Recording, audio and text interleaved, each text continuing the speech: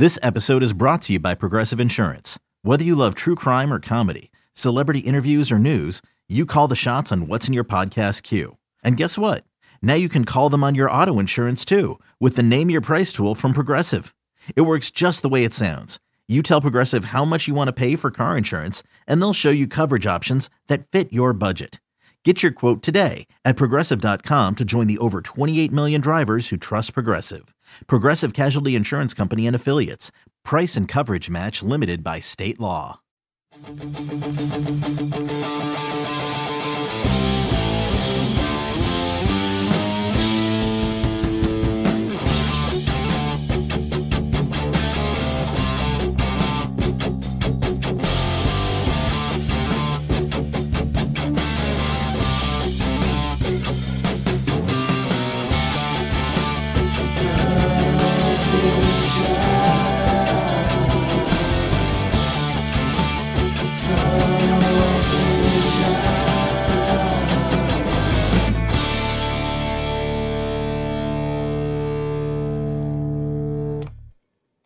Hello, everybody, and welcome to another edition of Tunnel Vision, a show brought to you by USCFootball.com. I'm your host, Keely Orr, joined by Ryan Abraham and Shotgun Spratling. We have a fun show for you guys today. We're talking about spring ball. USC is 6 practices in. We've seen about half of those, so we'll give you our thoughts and our takes. We'll talk about USC's situational scrimmage on Saturday, what we took away from that. We'll give some injury updates as well. We'll talk about USC's offensive line. I've dubbed it Left Tackle Watch on Instant Analysis. That's what Chuck and I are breaking down this spring. So we'll give our thoughts about that. As always, you can call us 512-4TUNNEL. Our intern Micah is standing by to talk to y'all. We love hearing from you guys. You can also tweet at us, #TunnelVision.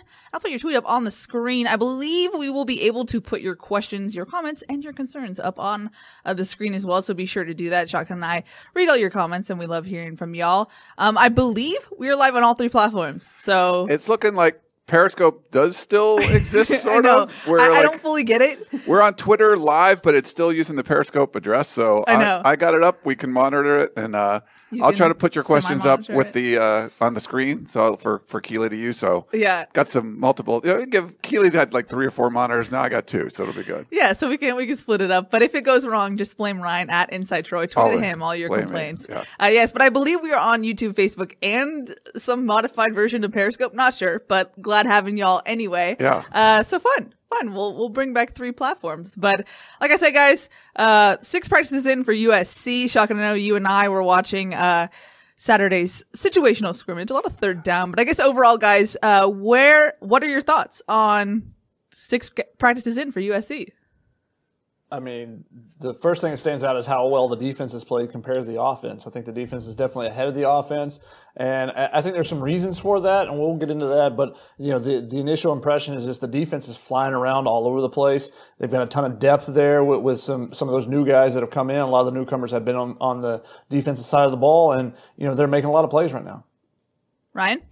Yeah, so I didn't go to see Saturdays. I was there on Tuesday and some of the other practices, and I am impressed with the way the defense is progressing. It's sort of like a microcosm of what we saw last year in 2020, where things started off a little shaky and it's getting better. I just feel like Todd Orlando is able to install the kind of culture he wants on the defensive side of the ball. He wants it to be physical. We've had multiple practices in full pads, and it seems to be the defense is taking advantage of that.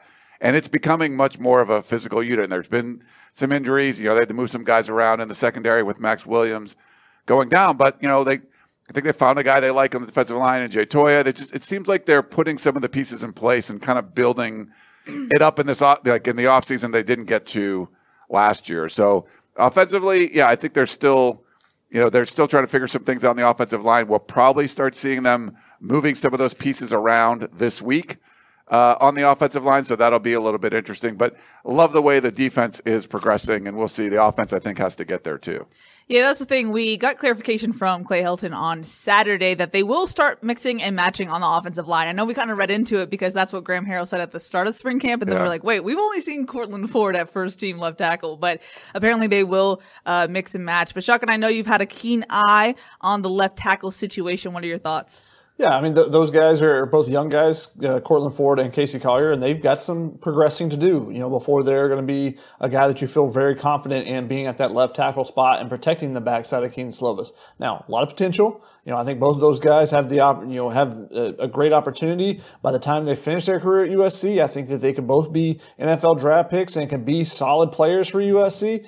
But there's still some work to be done right now, and I think part of it is also finding the communication. Now they're getting in there for the first times and getting, Cortland Ford's been getting those first team reps. You're going to see those first team defenders and you're seeing different blitzes and different looks. And, it's not necessarily that we've seen the offensive line, because there was a question from Trojan Man said, from your point of view, is the D line that dominant, or does the offensive line still struggle? It's not necessarily that we're seeing the defensive lineman just manhandling the offensive lineman, throwing them out of the way all the time. But there's been a lot of free runners coming on blitzes and different things like that, which tells you the communication issues or communication has to get better there. And that's going to be something that is slow to come along, I think, when you have a new offensive line coach, and also when you're putting a new guy in there at left tackle. And that second group, there's a lot of new faces in there. So I think that's part of it right now. Mm-hmm. I thought it was notable that Clay Helton mentioned that not only are they going to take all 15 spring practices, but they'll likely go into fall camp as well. So that battle seems like something that we'll have to watch for a good bit. Ryan, any thoughts on the offensive line situation? Yeah, I think for people talking to people, I think they do like Jonah Monheim. I think they feel pretty good. He's backing up Jalen McKenzie at right tackle. We'll probably see some Justin Dedich, playing guard, and they want to find their best five. I believe they feel Cortland Ford is that guy. He was there the first 2 weeks, but the other dudes are going to get opportunities.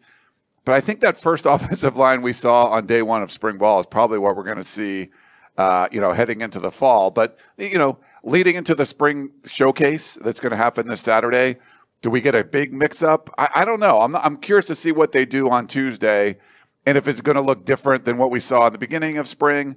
And then especially on Saturday, what if they try a couple different lineups on Tuesday? We don't get to watch Thursday. Are they going to use that on Saturday in the spring scrimmage? Is it going to be some kind of hybrid? I don't know. It's going to be interesting what they do. Yeah, I'm curious to see what they do, but I think there is still plenty of time and potential for movement. I don't think that it's just set in stone that, okay, Cortland Ford's going to be the guy. I think they're going to mix some guys up, and again, we'll see how much they do that and, how they kind of try to attack that. But with the fact that you have a new offensive line coach coming in, maybe they decided, okay, we're going to give you 2 weeks and say, you guys can try to impress the coach. And for the coach, for Clay McGuire saying, hey, here's a look at the guys that we think are the best five. Here's a baseline. Now do what you want to do as far as mixing and matching and seeing where you think skill sets fit best, and then see if you think that anyone is better than this group of five, if anyone can jump into that mix. And also I think that there's room for big growth still. I talked about this on a podcast for 24/7 Sports, but that they didn't have that spring camp last year. They barely had the fall camp. They were preparing for practice. So you're looking at Cortland Ford, you're looking at Casey Collier, you're looking at Jonah Monheim. Also the three other young guys, can Andrew Mylick or Caden Steffen or Andres DeWort, can those guys take big jumps? Is there one of those older guys? Do you see a Frank Martin or someone? Does someone take a big jump now that they're getting a different type of coaching, just from a different, hearing a different voice and someone who understands the air raid better? Does someone take a big jump during this camp and force themselves in the lineup? I think that's why you're going to see the competition go all the way to the fall, because I think that there's nothing solidified right now, because there hasn't been just dominance. If those four guys that have been on that line from last year, if they were dominant last year, then you would go, okay, even though there's a new coach, it's probably going to be those four guys. Now you feel like that it's likely, but I think there's still room for that big jump, the big growth, and someone to jump in that mix as well. Mm-hmm. And Clay Helton said as much. He was like, we still have guys that I think will have a growth period, but we need to give them that opportunity. So I think that's why you'll see it go into fall camp. Ryan wants me to put up something on the screen. I did before. I had a comment up there. Sorry. That's okay. You didn't tell me what was on there. If I don't, just put it up. Linda on Facebook says, I've been out of town, but we'll be back for Saturday's spring game. Do you know how many fans will get in, fight on? I believe no fans, right, Ryan? As of now, they've heard no fans. The fact that it's a week away or less than a week away, I would think there's not going to be. We thought there was a chance, in the beginning of spring ball, especially when they let the median being an outdoor event in the Coliseum, it's big, but haven't heard. I mean, I don't know if you guys heard anything different, but I have not heard that. The fact that we're this close, unless they do like a family thing late, I doubt there's going to be fans allowed. Yeah. And speaking of the spring game, this is something that Chalkin and I were talking about yesterday. How do you evaluate this spring camp given that the spring game is so early on? Because it sounds like USC will start to kind of transition after the spring game and give more teaching time to the younger guys. So how do you evaluate a game like the spring game, quote unquote, showcase, if it's so early in camp? It's weird, having it that early, but we talked about everything before. It'll be good, though. I think any kind of scrimmage situation you have in the spring is a positive. But what, we talked about what Todd Orlando said. I really feel like spring is a lot of opportunities for young guys, and there's a ton of young players on this roster. Mm-hmm. That freshman class is absolutely huge now because basically 2020 and 2021 are mashed together. They got the new transfers, 10 new early enrollees or whatever it is. So there's a bunch of new guys on the roster, or freshman guys, and if they get a lot of experience playing on the offensive line, defense, wherever, I feel that's going to be a good thing. But we would like to see ones versus ones, really competitive situation. And if it happens in the middle of spring, that's cool.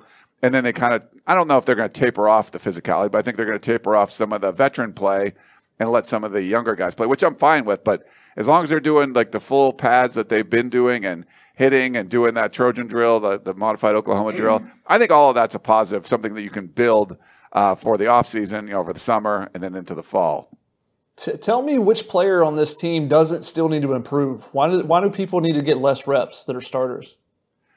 No, that's true. If Talanoa Hufanga came back, Amon-Ra St. Brown came back, or Elijah Vera Tucker, those are three guys that say they've proven themselves, and that they'll still be trying to improve and stuff, but that maybe we give some more reps to someone else. But otherwise, everyone on this team needs to be taking jumps in their game. So I don't understand why you're taking less snaps for starters. I know there's a fear for injuries, and they've had a couple of injuries so far. But I asked Clay Helton about it. And he said that our numbers are really good, so they don't feel like they're going to have to pull back at all during the spring camp. So if that indeed becomes the case, where they want to get younger guys opportunities, I have an issue with that because they're not good enough to do that. Maybe at Alabama you can do that. You're not good enough at USC to do that right now. I think that's a fair point. If you're going to shut things down and say, okay, all the stars aren't playing, that's one thing. But I feel like if they're just going to mix in some of the younger guys a little more, I feel like we're seeing that. Like Drake London, we barely saw him during the team periods on Saturday. We did see him though. Yeah, but you're taking away his reps to give them to who?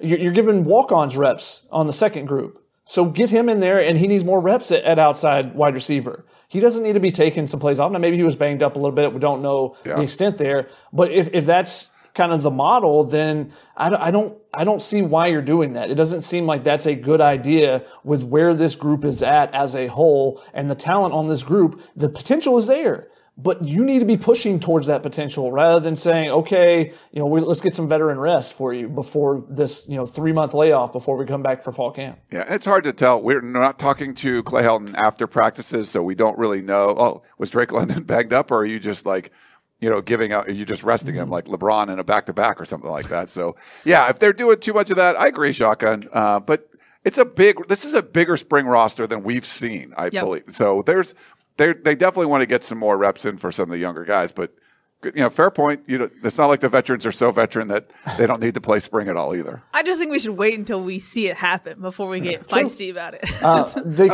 Another thing that they could potentially do is do the split reps. That we've seen that in the past with Clay Helton, where they've done basically ones versus ones on one end and twos versus twos on the other end, so that everyone's getting more opportunities. There's nothing that says you can't get more reps, and split things up. A lot of times you don't do that because there's a certain amount of plays that you want to put on a player during practice.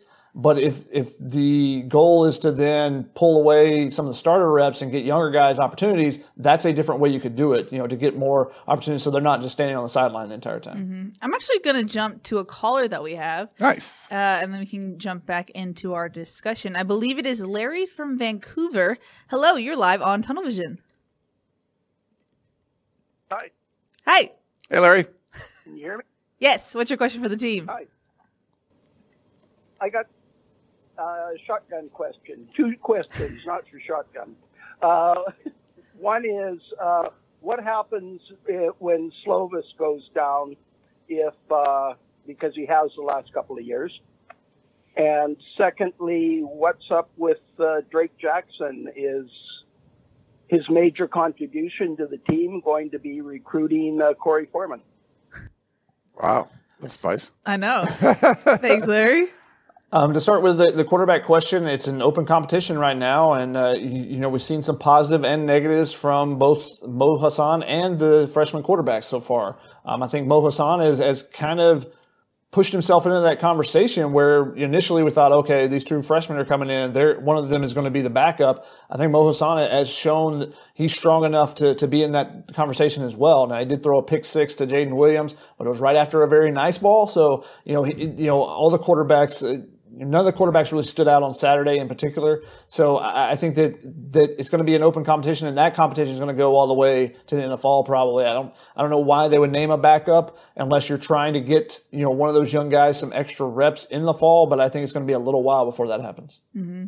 And then as far as Drake Jackson, don't know if you addressed that. Did you, Shotgun? I did not. No. He was out with the health and safety protocol guys, so he just now got back to through the acclimatization period. Yeah. So, but I think he's made more contributions to the team than just recruiting Corey Foreman. Yes. So, but he's a guy that can still take a big jump in his game, and that's one we're looking for. I mean, we've seen a lot of guys on the defensive line so far. I think that's the position group that's probably stood out the most to me so far. And there's been different guys. It seems like every practice that are catching your eye. Mm-hmm. Drake Jackson hasn't been one of those guys yet because he hasn't been out there except for Saturday's practice. Yep. So if everyone else in that group, and there's a lot of 3-star guys in there, there's some JUCO transfers in there that are catching your eye and saying, oh, these guys are making some plays. Wait till Drake Jackson takes that jump in the same kind of vein. I think, I'm looking forward to him making a big jump in his game before the beginning of next season. Mm-hmm. That's what I want to talk about next, Shotgun, is the defensive line seems just intriguing in the sense that you actually have a lot of guys to rotate. What have you seen so far from that group? I mean, they're flying all over the place. I mean, Jay Toya, the mountain of a man, as Clay Helton called him, with a giant head that is the head of an elephant, which I don't know if that's a positive or a negative. I was like, if my coach said that about me, I think I'd be a little mad about that. If I was a parent and found out that, I'd be texting him like, Coach, what are you talking about? What is going on? But Clay Helton loves his zoological analogies. He uses those often. But Jay Toya has stood out. He's popped a couple practices.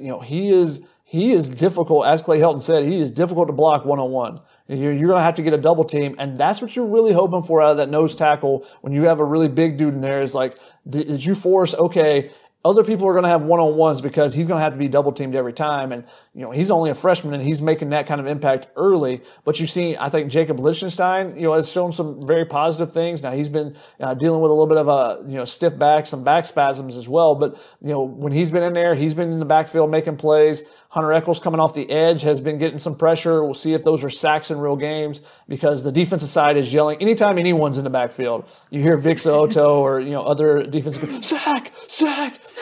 And it's like he's still 4 feet away. Like he's also still got to get there and touch him. It's really touchy about that during practice. I'm trying to give the quarterbacks a little bit of a advantage there. You are as a receiver. Let them throw the ball. Yeah. See them go make a play. Sure. But no, I think that there's been several defensive linemen that have popped out and have stood out. Dejon Benton's a guy to keep an eye on as well. Mm-hmm. He's a guy that kind of got lost in the mix last year after flashing a little bit as a freshman, as a true freshman.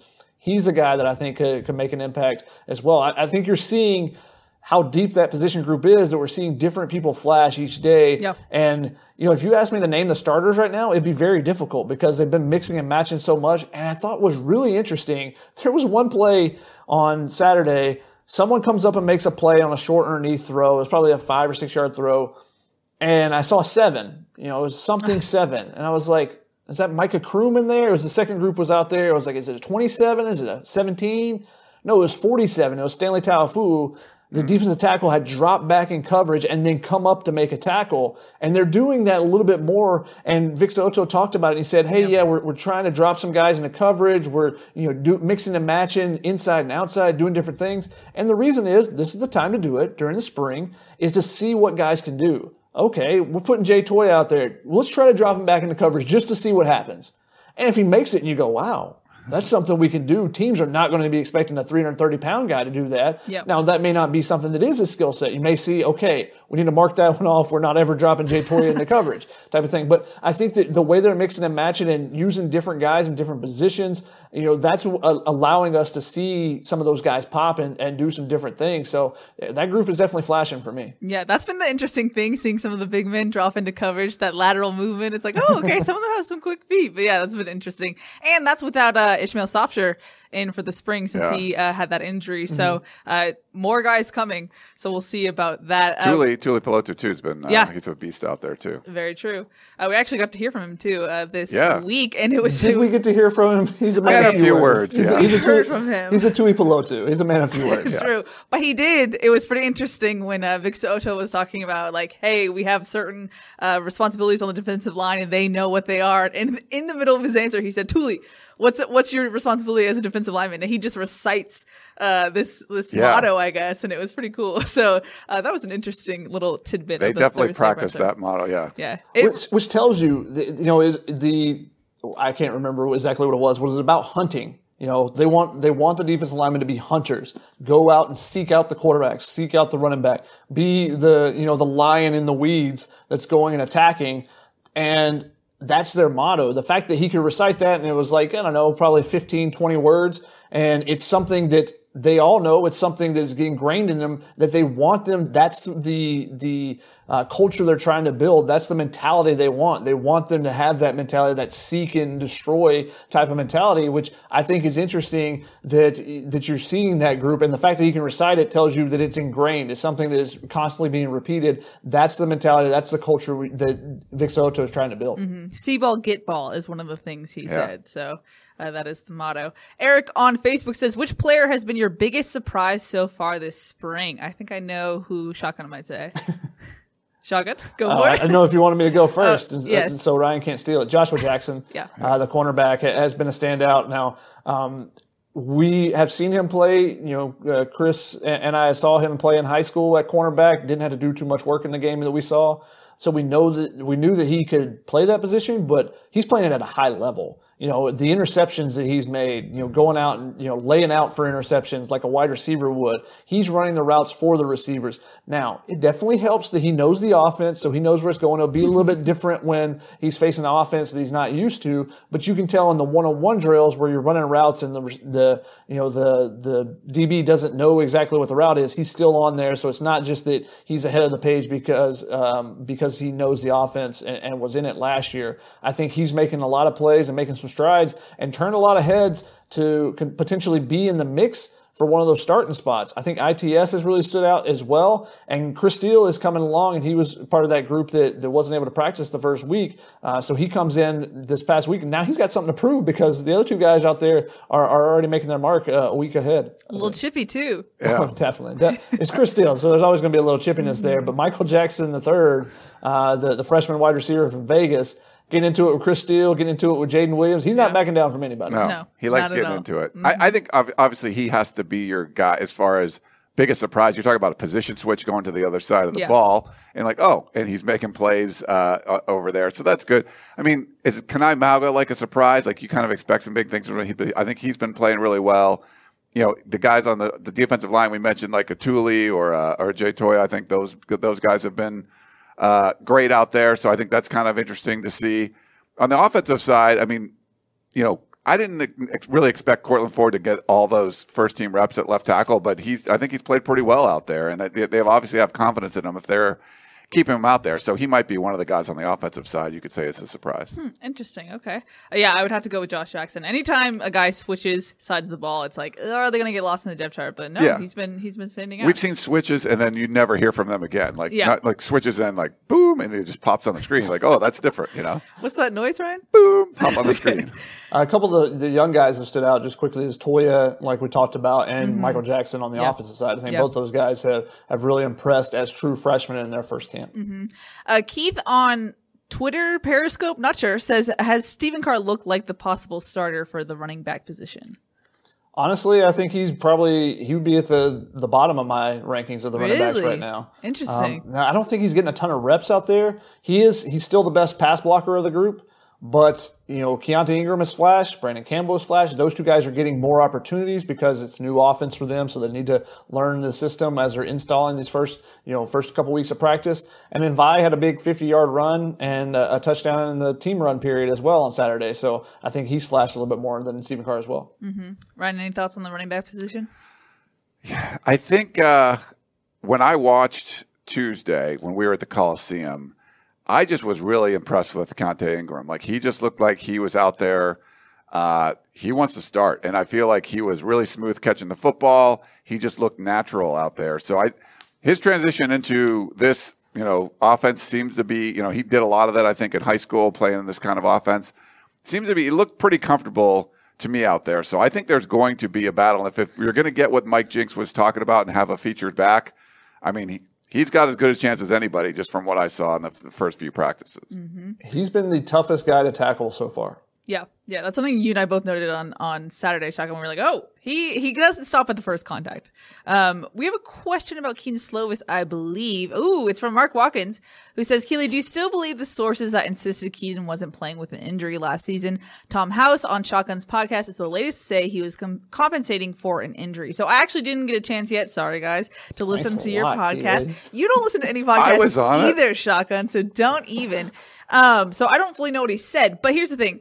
My sources said that he didn't actively have an injury during the season. If he was compensating for an old injury, which is something Keaton actually alluded to, that's something different. But the narrative in the season from fans wanting to know what was happening was like, oh, he's probably playing through an injury. My sources said that wasn't the case. And so, yes, I still stand by that. But if he was overcompensating for the Holiday Bowl injury or his arm was getting weak preseason, sure, but I don't think it was an active injury that he suffered in the season. Yeah. And by the way, go listen to the Heard It on the Sidelines podcast from Shotgun, not just because I was on it, but I was brilliant, obviously. But Tom House obviously is amazing. The guy is 74 years old. I mean, we could have talked for hours with the dude. Make sure you go check that one out. It's awesome. He's awesome. He's great. Let's just put it this way. He name dropped around he was approaching double-digit name drops of Hall of Famers. Yeah. In multiple sports. Yeah. Yeah. So, current and future Hall of Famers, we'll put it. So, and then had Gavin Morris on, and then a USC professor, Sandy Tolan, who wrote a book about Hank Aaron. So the focus of the episode this past week was Hank Aaron. It was the anniversary of him hitting the home run to break Babe Ruth's record. But when we're talking to Tom House, we're talking to Gavin Morris, football comes up a little bit. Yeah. Mm-hmm. Gregory on YouTube said, question, Brew, Drake, and Kyle Ford will be the starting trio wide receivers for USC? ? Thoughts? I don't think so. Ooh. I think with them practicing Drake outside and the fact that Kyle Ford is going to be coming back from an injury, I think someone else is going to be able to take that position, and maybe he's going to be switching out with one of those bigger guys.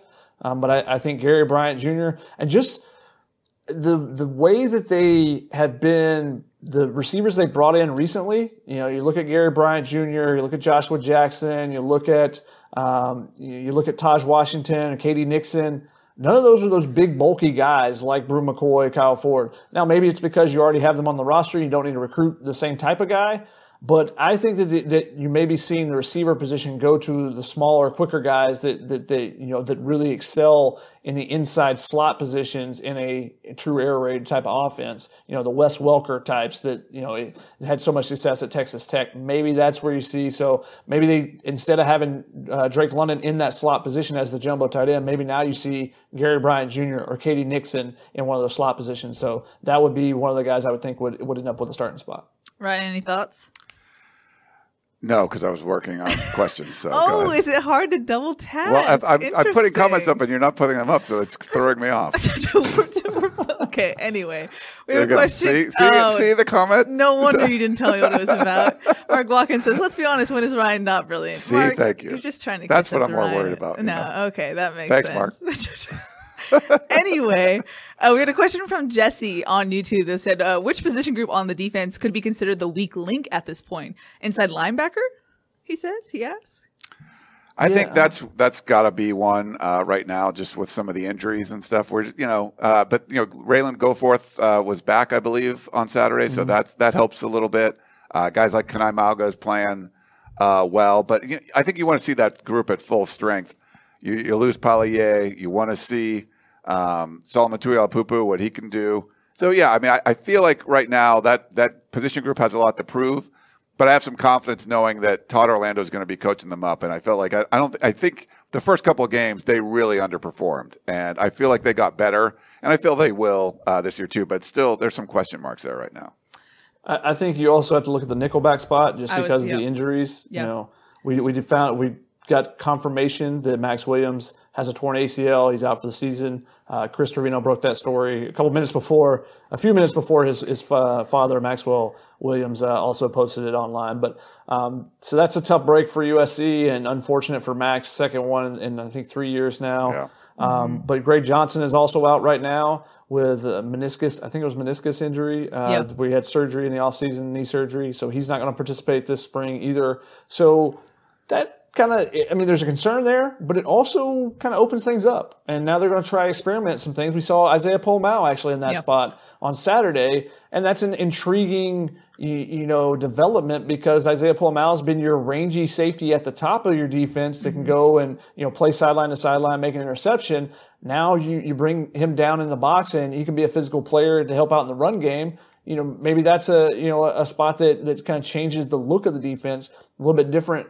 He presents a little bit different than Max Williams, Greg Johnson, or even Talanoa Hufanga was playing in the box a lot last year. So they moved him down. It was kind of a rotation. The starting safety stayed the same as far as Chase Williams was in there with Xavier Alford. Those guys had been both first team, getting some first team reps as well. And now you move Isaiah Pola-Mao over to the nickelback spot. So we'll see how that continues to progress because with all those young DBs that they have, those young safeties, they can mix and match and see where people fit best and who can play that nickel position, which is a little bit different than what you're asking the other safeties. Mm-hmm. I was kind of surprised when we talked to Clay Helton about that and bringing Isaiah Pola-Mao into the mix. I thought they'd do like a Chase Williams or something. I think Keely and I talked about that on the podcast. And so I was like, but liking the way he can play up near the line of scrimmage, liking the way he can drop back in the coverage or play man-to-man and cover guys in the slot.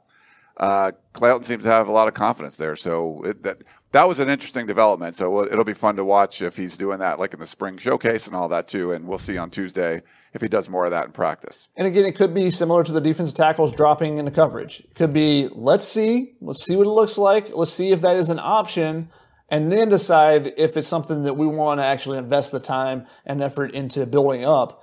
So I think there's something there because Chase Williams seems like a natural fit for that. Because we've seen him in that spot before. He's played that position. But also even as a freshman, in the game he started against Notre Dame, he ended up coming down and playing the nickel spot. He started as a deep safety and then moved to nickel in that game and had some success coming off the edge. I think it comes down to coverage, though, and that's a big thing is that they need that nickelback spot to cover. Do they feel that Chase can cover enough, or do they feel better with having him as a deep safety? I think that may be the what kind of decides that position between those two guys in particular. Mm-hmm. I know it was likely probably only his second practice at the position, but what did you take away from Isaiah Pola-Mao on Saturday, Shotgun? I mean, the biggest thing that I noticed was that he still has to learn where to line up. Like, that's how fresh it was. Like, you could hear Craig Naivar yelling, no, go this way, go this way. That happened several times. So I think that shows you that don't take too much away from one practice. Like, if he's out of place for a player or something, I don't put too much stock into it because he's still learning where he should actually just be on the field as far as where he's lining up before the play. Mm-hmm. I believe we have a question about wide receivers. Brandon on YouTube says, who will be the new starting wide receivers with the departures of St. Brown and Von Zau? We kind of already touched on this, but we can get on it again. What do you think, Shotgun? Let's let Ryan give his opportunity since I went ahead and gave mine. Yeah, so I think, with Drake London on the outside,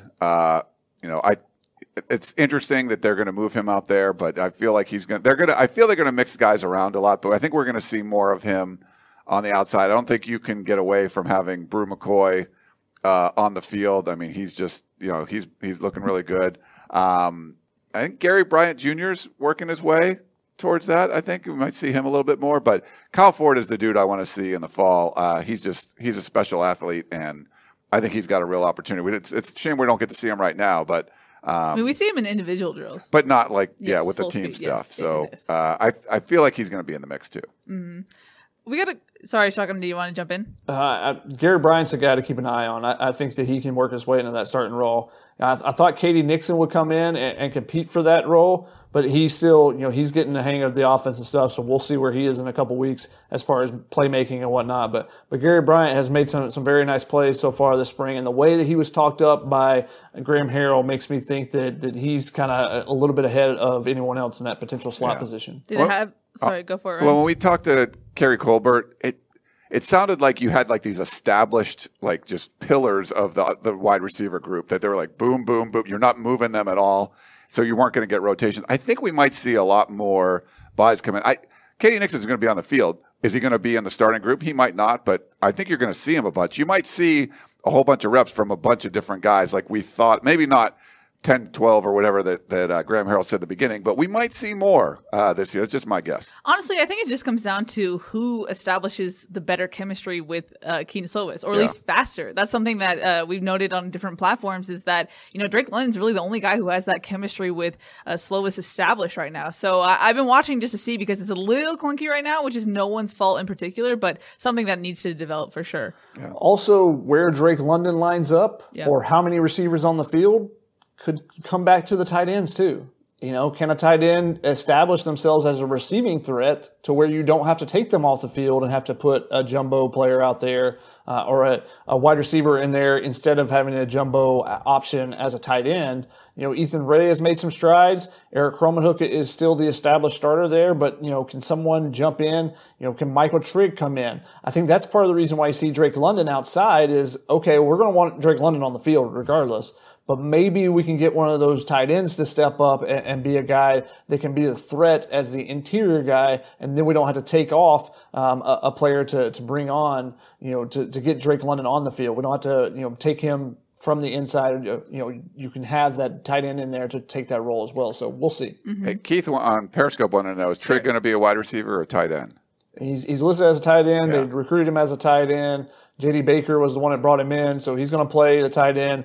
And if he blocks enough, then he'll be, a tight end that can split out. That's what they ideally want. They want a guy like Jace Amaro when Cliff Kingsbury was at Texas Tech.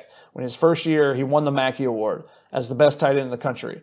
Now, he could block, but then he could split out and he become a mismatch against this linebacker because he's too big, too quick for him, against a safety because he's too big for him. That's what you want. You want a guy that can be the Gronk, the Travis Kelce, but that's something that they haven't had. They haven't had that on the roster. No one has stepped up and taken that role yet. Could Josh Follow do it? He's got to block enough for it. So there's options there, but people have to step up and take over a role like that and prove themselves to be that type of player. Mm-hmm. On the second team on Saturday, we saw both Eric Cromanhook and Lake McCree out there. Shotgun, what did you take away from that? Yeah, Lake McCree's a guy that's a natural pass catcher, and he's a guy that if he can block enough, then I think he can be in that mix as well. Cromanhook is super consistent with what he gives you, and we've seen that for the last couple of years, but it's not the type of player that they want in the air raid to be that jumbo guy that blocks and then goes out and becomes a dynamic weapon at the tight end position. He's not that guy. Mm-hmm. We got a tweet from our buddy Steve, who didn't include the hashtag Tunnel Vision, so I can't put it on the screen. Sorry, Steve. But he said, I've been absent recently. Glad to be back. Glad to have you back. Which team in the Pac-12 South is USC's biggest competition, and which team in the North is the cream of the crop? By the way, I renewed my season tickets. Oh, nice. Well, congrats to you. Arizona State is definitely a team that's on the rise. You got a veteran quarterback. There's not a lot of veteran quarterbacks coming back throughout the Pac-12. So who does in the Pac-12 South? Well, for sure, UCLA and Arizona State. I think those would be the two biggest competitors. Utah's probably going to be there as well. But just UCLA, the way they were able to improve last year, and they just looked a lot better. I feel like they're going to be a legit team. And Arizona State, amassing a lot of talent there. I think they have a good coaching staff. So I think their quarterback situation is a little stronger than what you're going to see at Utah. Although Utah's just, they bring it every year.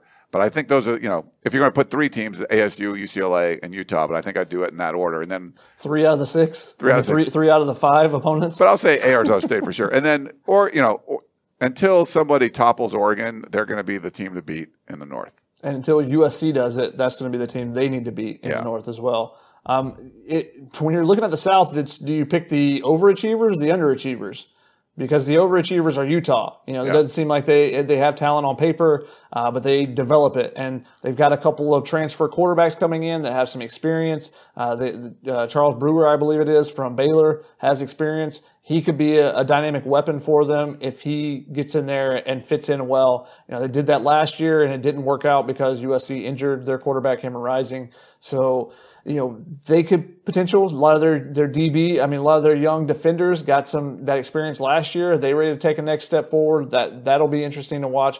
As far as the underachievers, Arizona State, we talk about how they're amassing talent, but they're maxing out at like 8 wins every year. They haven't really taken that next step. We keep going, they look like a team that could take the next step. They still haven't done it yet. So they're a team that you keep an eye on because there's more and more talent there, but they haven't taken that step yet. And they should this year with Jaden Daniels being, a third-year quarterback. Same thing with UCLA. You think DTR should take that next step, and they should be an offense that's difficult to stop. They were at times last year, but consistency. The Pac-12 South is a conference, is a division of inconsistency. Yeah. UCLA just kind of figured out their offense and the run game, and they figured out being aggressive on defense, and they were, blitzing at the right time. They were getting a lot of pressure on their quarterback, really impacting what opposing offenses wanted to do later in the season. So I feel like UCLA passed some sort of hurdle, and they're going to be on a better tier. They haven't won an out-of-conference game yet under Chip Kelly. They haven't had a winning record yet. So this is a big projection, but I feel like UCLA is going to be better. We'll see. Maybe I'm wrong, but I think they're going to be better. You said that they figured out that being physical on defense is a good thing. That kind of sums up the Pac-12 in general at times. Punch people in the mouth every once in a while, and they were doing it. Yeah. Robert on Facebook says, has the O-line widened their gaps so the running backs have a better chance in this offense? Have you noticed that, Chuck? And not something I've noticed. Not something I necessarily had looked for, but it hasn't jumped out. It hasn't been like the Mike Leach splits for sure, where you look at it and you go, whoa, and we've seen some directly behind, because sometimes on the sideline you can't tell, but because of the view that we have at Howard Jones Field from the aquatic deck, then we can definitely see that, and it hasn't jumped out to me, so I'm going to say no, I haven't seen any significant change there. Mm-hmm. We had a question from Moms on YouTube who says, how is Jackson Dart looking? They're freshman quarterbacks. They're up and down. Jackson Dart has made a couple throws. They go, oh, okay. I see that there's potential there. Same thing with Miller Moss. But it's a learning curve, especially early. Neither one of them has Ricky Town yet, and thrown 3 straight interceptions or anything like that. Is that a verb? Wow. Yeah, it is. Poor Ricky. Yikes. So, I think they're where they should be. They're not, they're not, your eyeballs are popping out your head at what they're doing, and they're not, going, oh no, that's not good either. So I think they're just where they should be. Well, yeah. I made the comment on the Family Feud podcast. They've only been at practice for a couple hours. like just everyone just chill a little bit. Yeah, that's not the case. But freshman quarterbacks, but especially when there's a competition. I know, but I'm just saying. But if you watch them, you can see I get why people like Jackson Dart. Oh, I get why people like Miller Moss. There's some cool stuff that they do. And you feel like they're going to be able to build on that. But it's really early. They're in their infancy as college quarterbacks. Cool stuff they can do, right? Yeah, when you see them running and throwing on the run, you're like, oh, okay, there's some mobility there. There's that was a pretty looking ball, things like that. Yeah. Pululau, I don't know if I said that wrong. I'm sorry. On YouTube said, how's recruiting with the defensive lineman from Washington? I believe he's talking about JT Tuimoloau. Shate, thoughts? He has not made a commitment yet, and that's a positive thing for USC, which means that he is likely going to take his visits during the summer. USC needs to be able to get one of those visits, which has been the plan. And if the NCAA does finally open up, he will be probably the most important recruit that they bring in this summer. And there are plenty of big-name recruits that are coming in this summer. USC is doing a great job of stacking up those official visit weekends potentially for the summer with a number of out-of-state kids, 4- and 5-star prospects. When we get to that stage and, we get the, list of who is on campus on certain days, you're going to look at it and go, wow, that's an impressive group. If they can get half that group in the class, then you would be excited about it. So they're doing a good job as far as setting those things up. Now, that's just a step in the recruitment, obviously, but JT Tuimoloau, it's a big step for him because that's one of the reasons why he has waited this long. Mm-hmm. We got a Periscope question from NorCal Trojan. Any new running plays? I'm looking forward to seeing how the new offensive line coach, talk about Clay McGuire, helps the running game. Oh, yeah, there's been like 3 triple reverses, some halfback counter, and no, we're not allowed to disclose their formational stuff that they're doing. But Graham Harrell's offense has been pretty consistent. Yes. There's not like the playbook's this big, not this big. It's very small, but then each week, based on a defense, that's when he'll put an extra play in or change something off of one of their plays. That's what they do more. So it's about being good in the few plays that they have. That's the thing about the air raid is we're going to rep it over and over and over and over again and then get it good. They haven't done that in the run game. So they need to start mastering the run plays they have before they need to worry about putting any extra ones in. Yeah, I've seen a few more 2-back sets in practice. So we've seen a little bit of that. Yeah, they've experimented with some different stuff. You're going to see, and that's what the spring is for. See what the guys can do. If you put 2 backs in there, can a guy block? Can he also catch the swing pass? Because one guy's going to usually stay in to block, the other one's going to go out and swing. You got to see those things, and that's what the spring is for. That's an important step this year for the offense and defense is having this spring camp just to see what those skill sets are after last year not being able to have that chance. Mm-hmm. Tony on YouTube wanted to know who will be the defensive leaders this season.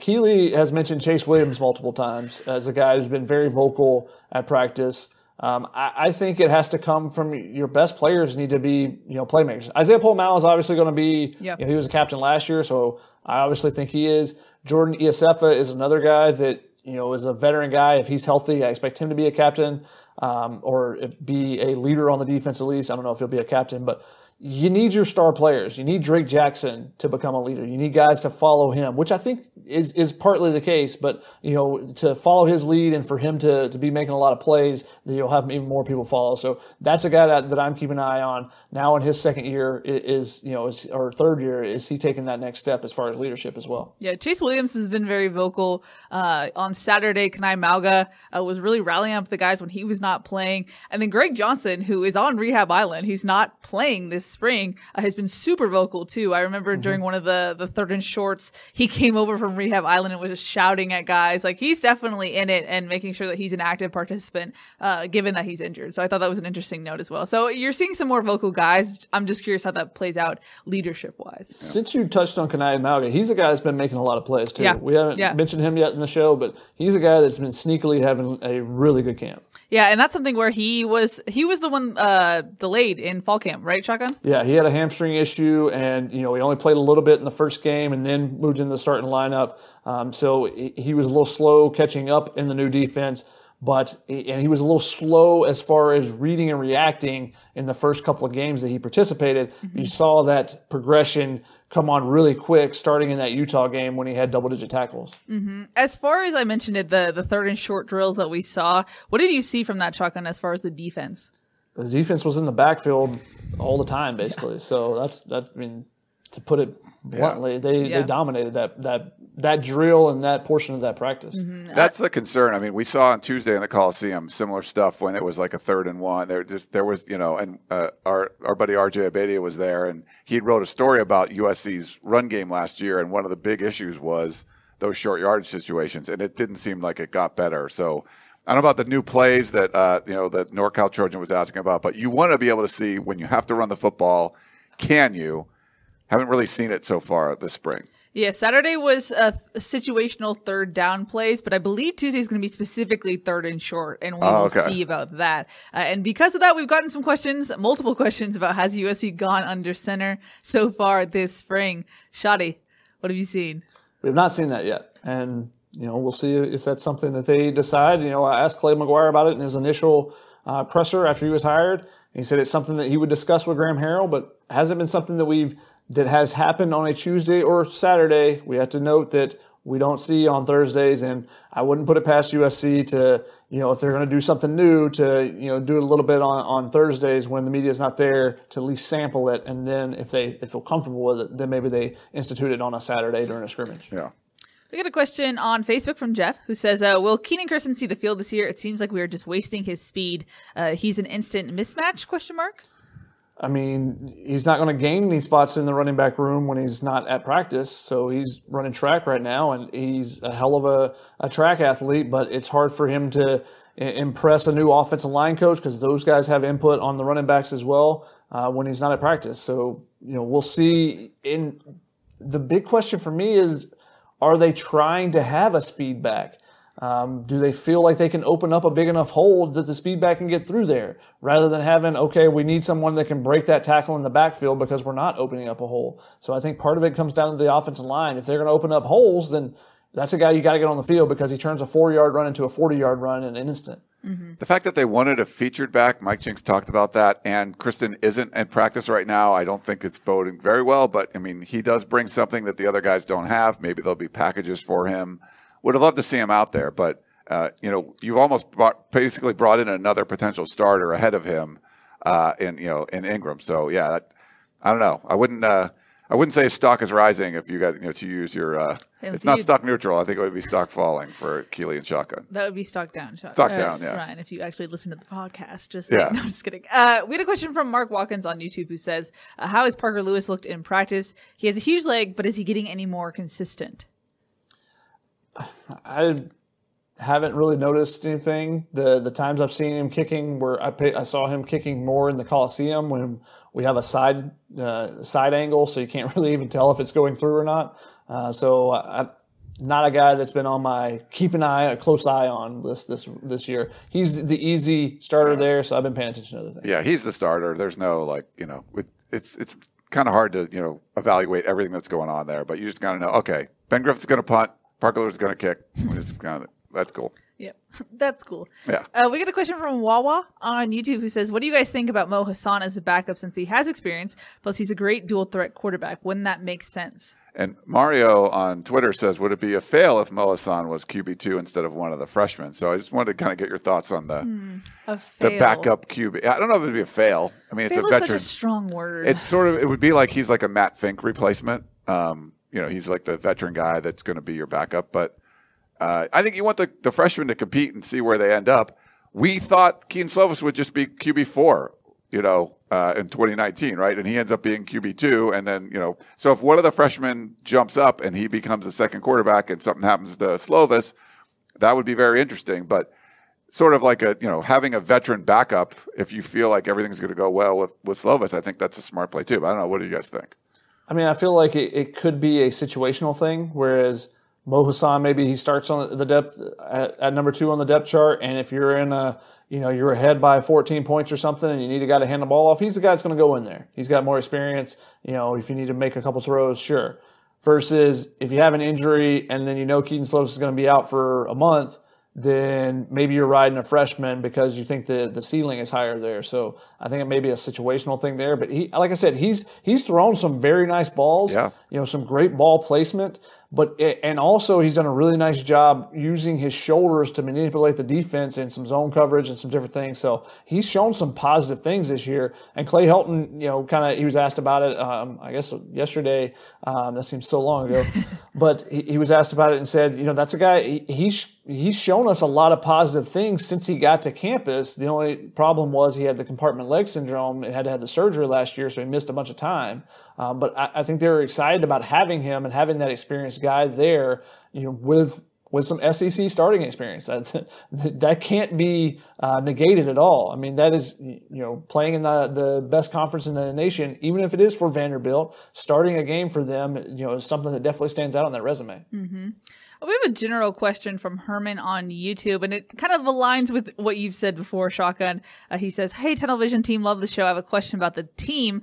SC is going to be as good as the offensive and defensive line play. What are your thoughts and prediction for the upcoming season? Shotgun, I know you've said a lot that the O-line is key for USC. Yeah, it's the biggest. It's been the biggest position question mark and the biggest position determining factor of if they'll be if they'll play to their potential in the last For years. Yeah, I was going to say 5 years for sure, probably 8. I would say 8 or 9, somewhere in there. I mean, I feel like I started in 2009 at USC, so basically since they had Tyron and Matt Khalil at the same time. Since then, it's been like, okay, it's the offense of line, steps up. If Marcus Martin comes in as a true freshman and can fill a hole, then we should be really good this year. And that's been the case kind of down the line since then, it feels like. There have been a lot of issues over the years, and like what you're talking about, I mean, was it Zach Banner had like 5 offensive line coaches in 5 years? Yeah. I mean, that was pretty crazy there. Then you bring an offensive line, Clay Helton brings in a guy that wasn't the greatest recruiter in the world, and you got some, there were like USC's had first-round offensive linemen in this group, but it's just not been the kind of unit that we've seen in years past, and it's been a question. And last year in 2020, you feel like you got a little lucky with AVT being able to go out to left tackle. This is going to be a prove-it year for one of those young guys that they recruited that wasn't the greatest recruiting class in the world, but you brought in a bunch of offensive linemen. Can one of them step out and play left tackle and play solidly? I've been impressed with what I've seen from Cortland Ford. But yeah, it's always going to be about the offensive line. They got to be able to run the ball on 3rd and shorts. They're going to be successful throwing the football around, but you got to keep Keaton Slovis healthy, and you got to try to be able to run the football if you want to be an elite team. I think they could probably win the Pac-12 with kind of some mediocre offensive line play, but there's no way they can have that kind of offensive line play and do something on a national stage. They can do it on the Pac-12 stage, but not nationally. Yeah, for sure.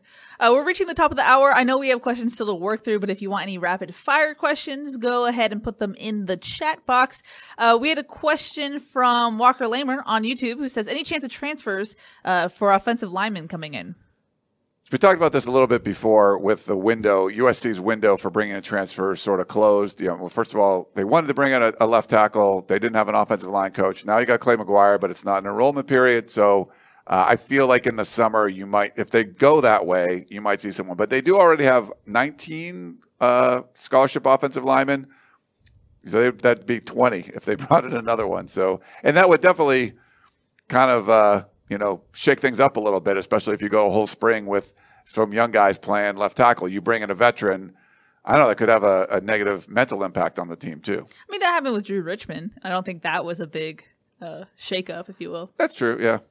Yeah, I mean, they would love to get a starting left tackle from the portal and be able to, build those young guys up and have them mature and become and work their way into starters rather than being thrown into a starting role. But starting left tackles are probably the most coveted thing in the transfer portal, unless you can get a starting quarterback. That's the only other thing, the Jamie Newmans of the world, the JT Daniels, that Georgia both got those last year. But, those are the two most highly paid positions in the NFL, and that's why they're the most highly coveted in the transfer portal as well. Mm-hmm.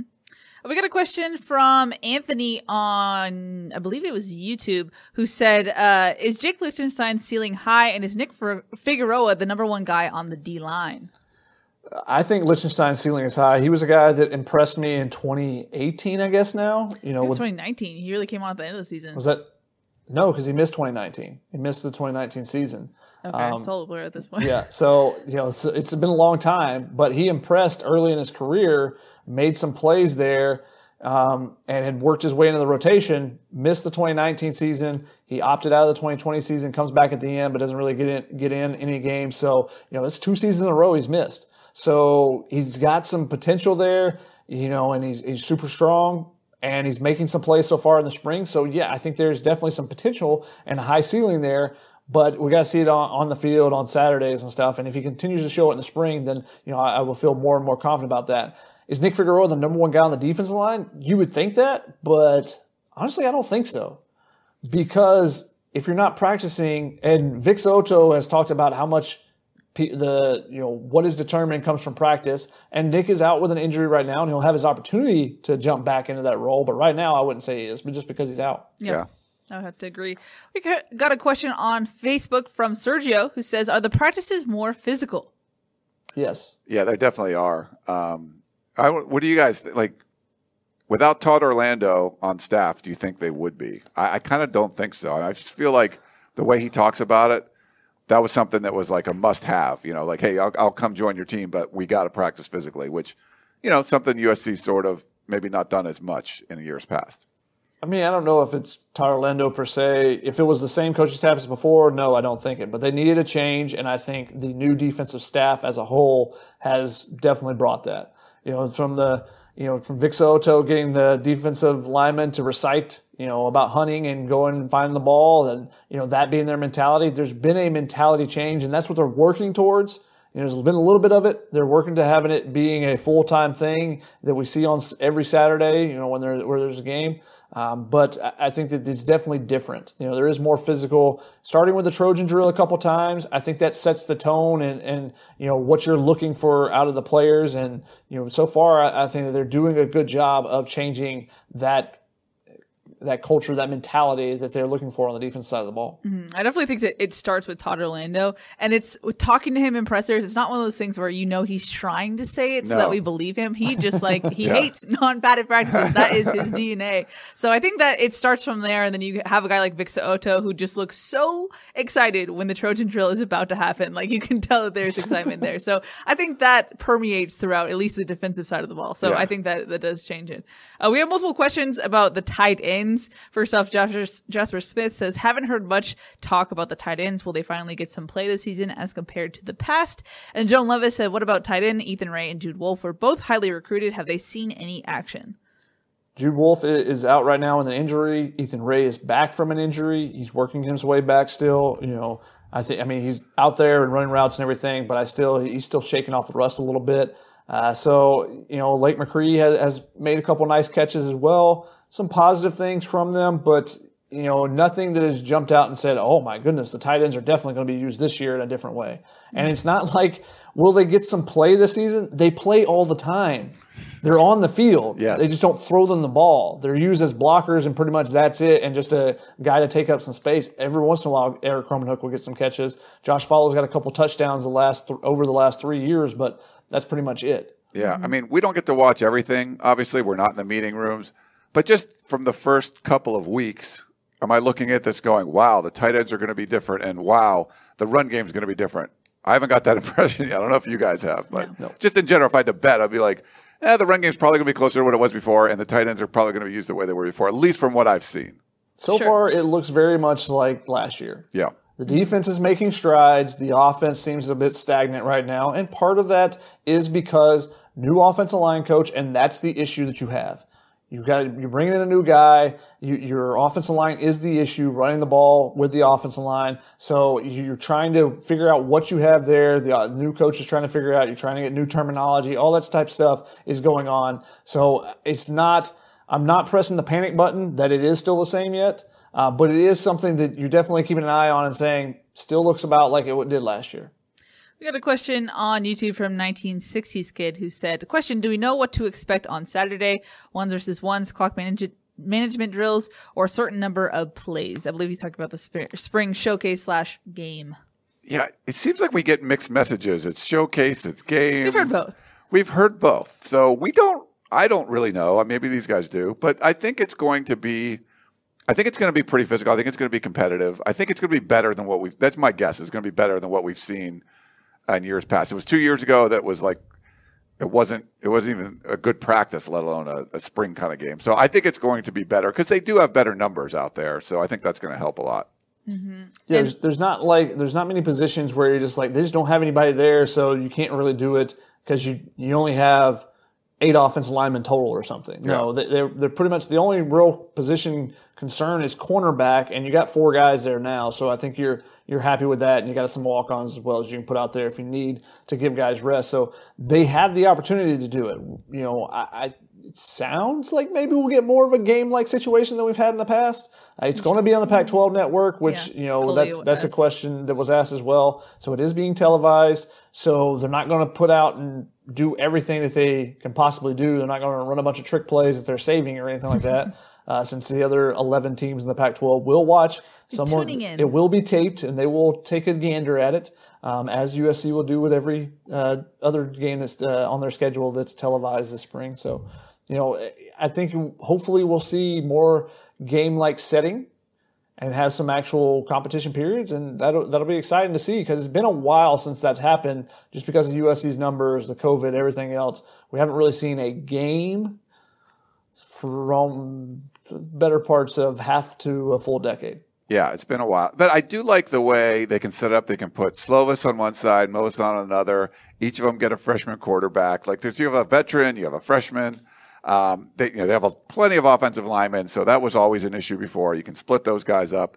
I mean, you can have 8 or 9 guys on each, offensive line on each team, so they can work around some things. And maybe you have some walk-on cornerbacks in there sometimes, but I feel like they can do depth-wise. They can do a lot more than what they have in the past. That's sort of been one of the excuses of why they weren't doing it. So I don't think that excuse is there anymore. And I think they want to try to show something. It's going to be on the Pac-12 Network. It was 2 years ago, and it wasn't great, but I think it's going to be better this year. So we'll see. Cross your fingers. Hopefully it does. Andrew on YouTube says, is Graham Harrell matching Todd Orlando's intensity at practice? I don't even think Orlando's that intense at practice, per se.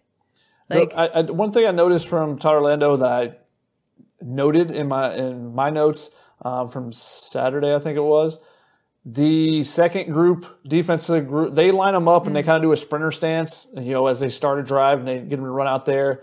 I don't know exactly what that's about, but it's something they do every time, just to be in unison as you kind of break down a huddle and go onto the field. And they didn't do it well enough to his liking. They didn't sprint out there. They were just lollygagging out there. So he said, no. He said, sorry, coach, I'm sorry. I got to stop practice. And he stopped the entire practice, had them come back and redo it before they come out there. And he got up first, pulled them up and said, it's unacceptable. So you see that from Graham Harrell. People may kind of see him as a laid back guy, but he's super competitor. So you listen to the players talk about it, like, halftime adjustments and stuff when he's in the locker room, like he's, in people's face and that type of thing. So I don't think that there's any concern about his intensity level either. Yeah. It's different. Like if you look at it from the outside, he's like the kind of Texas, kind of hang back and just kind of chill dude. But, he can be pretty intense too. I was just saying coaches have their unique personalities, and I don't think it's a one-size-fit-all thing. So I don't think that's a very good way to judge them across the board. Just because you don't jump up on a table and scream doesn't mean, Ed Orgeron works for Ed Orgeron. He does what's great for him. I think Graham Harrell has to do what's great for him. Yeah, to do what's effective. We had a question from Roy, who says, USC used to be famous for their left and right player sweeps. Why has this power play been forgotten? Oklahoma used to be famous for their triple option. Why don't they do that anymore? Well, the game has evolved for one. Such a long pause, Shaka. The game has evolved for one. The air raid offense wasn't around in the 1920s, but it is now, and a lot of teams use it. So the spread offense, same thing. So that's part of it. Can they also incorporate sweeps? It's not going to look the same as student body left, student body right, but that's something that they can incorporate if they can block well enough. So it's hard to, if you can't get your offensive lineman out and block in space, and if they're not going to make a block, then there's no use in running that play because sweeps, those type of plays that run to the outside, are either positive gainers or negative gainers. They don't get stopped at the line very often. And if you're not blocking out in space, then you're going to lose yards on a lot of them. We got a question from Jeff on Facebook who says, have any recruits been at practice? No. Yeah, so they're still restricting access to campus. They've made exceptions for us in the media, but it's still pretty strict. Even, like we said before, the people that work on campus haven't been on campus. So we'll see if things start to open up a little bit. I don't know if anyone will be able to. Maybe they allow some recruits to come to the spring game. Maybe they allow some families. I'm not sure about that yet, but that might be an opportunity if they can do that. Shotgun, you did see them working the phones, though. We've seen that in practice. So one of the things, and maybe it's partly because it's kind of an adaptation to the COVID and whatnot, is, at one point last Saturday, Armand Hawkins Jr., who works on the recruiting staff, runs out a phone to Clay Helton, and you hear Clay Helton saying, "Oh, it's a beautiful Saturday. Look at the green grass, how beautiful it is out here." And he's on the phone doing a FaceTime with one of the recruits they had. Don't know who the recruit was, but maybe that kid's in Minnesota and it's freezing cold, and he's like, "Wow, it looks great out there." But I thought it was interesting that that's something that they're doing. You saw Armand Hawkins running around because the phone then went to Gavin Morris to talk to this player. Later, he took a call to Kerry Colbert. And these are going on, like the position coaches. It's not like they're not coaching up their position. This was during a special teams drill. They called up a receiver and handed the phone to Kerry while he's not actively coaching one of the positions up. So, but I thought it was interesting that that's an adjustment that they made potentially because of COVID to give opportunities, for those players to see what's going on at the practice, to see how beautiful it is in Southern California this time of year. But Chris Trevino pointed this out on the Family Feud podcast. It's also an opportunity because recruits aren't on campus to show them and go up and, Malik Agbo, a 4-star lineman from Washington, maybe take the phone and say, hey, look at what's going on. Watch this drill that the offensive linemen are doing. Because they don't get a chance to come on campus, they get to watch and see, because that's the number one thing that recruits really want to see when they come to a practice is, okay, what's my position group doing? How are they coaching up certain things? Mm-hmm. We had a question from Mike on Facebook who said, is the defensive domination more an endorsement of their skill set or a detriment to the offensive line? I mean, it's just in general, if you're going to look at any football team and they're practicing in the first couple of weeks of a session like spring or fall, usually the defense is ahead, right? So I think there's less, everyone on defense can do the wrong thing and you can still make a tackle for loss. Like on offense, if everyone does the wrong thing, you're probably screwed. So you need to it's got to be a little more precise on the offensive side of the ball. So I wouldn't say, the offensive line is terrible. It's just, I think it's a good commentary on what you're going to see on the defensive side of the football. And it shows that, I think the offense is still trying to find its way and make sure it gets to the groove that it wants to. But I wouldn't say it's it's something about the offense being terrible, the offensive line being terrible. I said this earlier in the show, but if you missed it, it's not like the defensive line is just manhandling the offensive line. A lot of times it's free runners on blitzes and, they're doing things to confuse the offensive line, which I think is a positive to give them as many looks as possible right now, especially with some young guys being in there and trying to figure out what they should be doing on all these plays. And I'm not hitting the panic button yet that it looks like last year, but, it's something to keep an eye on. It's not something that I'm really worried the offense are so far behind. I think that I've been more impressed by the defense than worried about the offense. How about that? Sure. Interesting.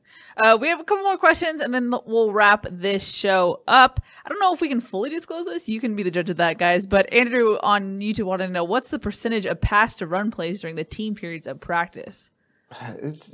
That's really hard to do because they don't really, on Saturday it was, situational. So they went 3rd and 2, then 3rd and 4, 3rd and 6, 3rd and 8, 3rd and 12. Well, hey, the play call is going to change, the longer the distance is. So, and they have team run periods. Yeah. It's not like they're just sitting down. And that's what would be interesting about a game-like scenario. Even the scrimmages are very controlled about what they're trying to get out of it. You're trying to get certain things. It's not like you're just going out and saying, all right, well, we're going to have Graham Harrell call plays for one offense. And you know what? We're going to give, Mike Jinks an opportunity. Hey, you're going to call plays for the other offense and we're going to battle it out and see which team can win. Which is what you can sometimes see in a spring game. So we'll see if that's something we get. And then maybe you can kind of glean a little bit more about how the numbers of play calls and whatnot. Yeah. It's very situational. So it's just, Mm-hmm. Coley on YouTube wanted to know, I'm sure running back or wide receiver is the fastest guy on the team, yet who's the fastest lineman, offense or defensive guy on the team? I saw that question earlier and I was I don't know how to answer that.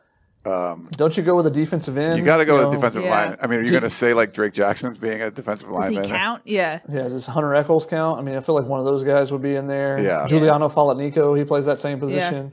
Yeah. Anyone that covers the kickoffs, then I would put them in the conversation. Good point. As far as offense or defensive linemen. If you're not counting those outside linebackers who play defensive end as their true position, maybe someone like Dejon Benton. He's very athletic. I don't know what their 40 times are, but he's a guy that would be up there. Casey Collier's another guy. I love his athleticism and his potential. I don't know what their 40s are, and the 40 is not really that important for offensive defensive linemen, and the 10-yard sprint's much more important. But those are a couple guys that would be my guesses if I was throwing down some bets or something. Yeah. We got a question on It wasn't a comment. It's just a comment. I was just giving you a little props, Keely. Thank you. They want me moved to the outside and put Keely as center and start the show. Thank you. We also got a lot of comments about my hair. It's the pandemic. My hair looked like this before, guys. And also the lights make it look more blonder, but this is how I looked. Y'all just forgot. That's all. You got your hair done, right? I did. I got a haircut finally. It was needed. Very much Shotgun, needed. you got one too, or you still got the full, like? We got a question from Mark Watkins who says, before you get a haircut, Shotgun, you got to debut the fro on Tunnel. We'll see. I want to see it. You got to do it. We got a question. You'd be out of control right now. Yeah, we got to see it. We've got multiple questions specifically for you, Shotgun, on multiple platforms about USC and I formation. We did see them in pistol on Saturday, right? Yeah, and they've shown some pistol in the past. It's not something they've used a lot. They're definitely not going I formation. They don't have a fullback. No fullbacks out there. They would go with a 2-back set with 2 running backs out there before they would do that. You have seen in the pistol, you'll see that they use the tight end as an H-back. That's something they've done in the past. That's something they'll continue to do, where the tight end is lined up inside of the tackle rather than being outside and lined up on the line. He's in the backfield as a faux fullback. Faux back. Yeah, a faux back in that H-back spot. So they've done that. That's their power run game, is when they're putting the tight end back there and using him as a lead blocker to come off the edge, wrapping around a tackle, or to get in between the tackle and guard and be the lead blocker ahead. Those are the type of things they do. They're not going to line up an I formation. That's just not the formations in the book. If you picked USC, whenever the NCAA video game comes out, I formation is not going to be one of the available options. No. We got a question specifically for you, Shotgun, which doesn't make sense since you don't like hypotheticals, but I'm going to ask it to you anyway. Herman wanted to know, what is your prediction for this team in the upcoming season? Come on, man. Be honest, is what he said. It's so far away. Yeah, but we want you to predict anyway. Like, Ishmael Sofsher's out right now. I'd like to see what he could do. Is he a guy that can stand in there? We don't even know who the left tackle is. Yeah, we don't know who the left tackle is. If Keaton Slovis gets hurt, in fall camp, I'm going to have a much different opinion than, if he's healthy and is zipping balls everywhere by the time the season starts. If suddenly there's a run game, I'm going to have a much different opinion. So with the fact that it's been 2 weeks of Clay McGuire, a new offensive line coach, let's hit the pause button a little bit. Yeah. The schedule sets up for them. We've talked about that in the past when it was released. It sets up nicely for them. No Oregon, no Washington. All the games that could be, you worry about, this would be very tough if it was this time of year, or if they were playing this team off of this, or they're playing at this. That's not the case this year. Schedule sets up very nicely for them. They need to have a really, really strong year for the future of the program. I'll give you one. 9-3 win the Pac-12 South. There you go, 9-3, that's not good enough, though. It's not. But he didn't say that. He just threw it up there. True. I'm just commenting on it, Keely. Okay, of course. That's what you do. Fitzgerald on YouTube says, any chance Palaie Nayote comes back for the season? I mean, the longer he hangs in the portal, the more you feel like it's a possibility. But we've heard nothing that's changed. Nothing is different there. He's still taking classes at USC, I think the last we heard. So status quo as now. Yeah, Clay Helton said he's still taking classes, still set. He always keeps it open. So if he makes a last-minute decision to come back, but from what I've heard, it doesn't sound like that's very likely. Mm-hmm. And one final question comes from Gary. He says, will there be an instant analysis podcast or broadcast immediately following the 2021 Spring Showcase event? Someone also asked if you'll be doing a halftime show, Ryan, for the Spring Showcase. We'll definitely have instant. We always have instant after anything USC does. So yeah, I think the halftime show would be tough because we're going to be in the stands. We're not like, it's not like we're in the press. Well, maybe we will be in the press box. But you can't film during practice. Yeah, we're not. It's not a game. We could film ourselves or whatever. Like I could film me talking, doing a halftime show. We don't even know if there's going to be a halftime. Yeah. So no, unfortunately. But yeah, those are fun to do. But yeah, we'll try to do something fun for you guys. But certainly instant analysis will be. We'll have instant analysis, and then we'll have a Sunday tunnel vision afterwards. So. Yeah, that's true. We'll be able to react a week from tonight. So Wow, I can't believe it's next Saturday. It's going so fast. It is going quick. Alrighty, guys. Any final thoughts before we wrap this one up? Coley said he doesn't think that you can have a good idea about this USC team until after the game versus San Jose State. I think we'll have a good idea going into the season. Of course, we want to see that competition, but I'll actually make a prediction going into the season and have much more confidence in anything I say than making a prediction right now. Someone write that down, the timestamp, so when he tries and dodges it before the season starts, we'll get him. I don't want to, but I will end up having to because Keely will make me on like 3 different shows. Hey, I'm a little happy. A little. Periscope is not back, but it's Twitter Live, but they're still saying like Periscope stuff in there. So if It's really funky, but we got to talk to people, so that's what works. Yeah, if you were enjoying, like you see our tweets and that's how you would click and watch the show, you can still do that. The link still says Periscope on it.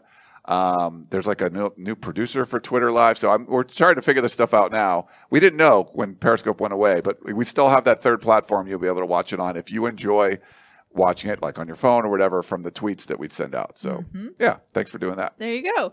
Alrighty, that's going to wrap it up for this edition of Tunnel Vision for Shotgun Spratling. I was about to do my instant analysis. I have so many things I outro that sometimes they just blur together. Yeah. That's Ryan. That's Shotgun. I'm Keely. We'll see y'all next week. And make sure you hit the like button down below. Yeah. Hey, well done. We're done. We're going. Bye. See you next time. Should you ever set foot outside of the hotel, you will be shot. Don't miss the new Showtime limited series based on the international bestseller. For the last 4 years, I've been a prisoner. Why are they keeping you here? Starring Emmy Award winner Ewan McGregor. This is the brave new world that you dreamt of. Be very careful. You are still a prisoner here. Everything in this new world comes at cost. This is still my country. A Gentleman in Moscow, now streaming on Paramount Plus, only with the Paramount Plus with Showtime plan.